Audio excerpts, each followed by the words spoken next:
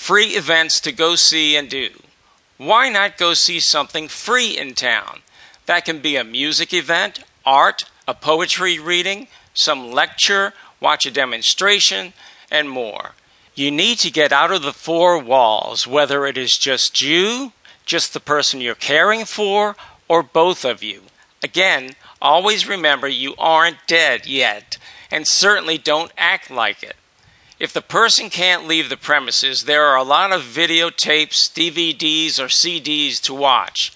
Set a special time with them and watch together some concert, movie, sports event, and enjoy each other's company.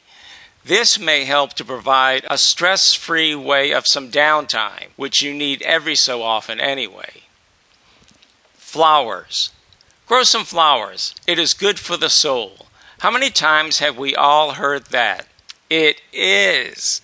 Find some colorful seed packages of flowers to start from scratch, or purchase some neat plants and grow one or in various pots. You will need some plant food to help the plants grow, in my opinion. Have the one you are caregiving help in this process. This helps them have something positive to look at every day and be in the process of caring for if it is possible they can.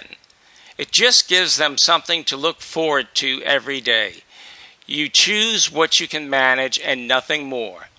It isn't the quantity of things, it is the quality of things. Container gardening. I am a huge fan of container gardening, as that is what my mom does. Once she left her house of some 30-plus years and moved into a 55 age and above apartment, things changed. She didn't have her greenhouse anymore. She needed to work on growing vegetables to have something positive to do and to nourish her own soul. Plus, she looks great. Plus, she looks at how this helps the monthly grocery bill. It helps. Some years plants grow better than others, but what fun it is to eat some lettuce that day you have grown from just the seed.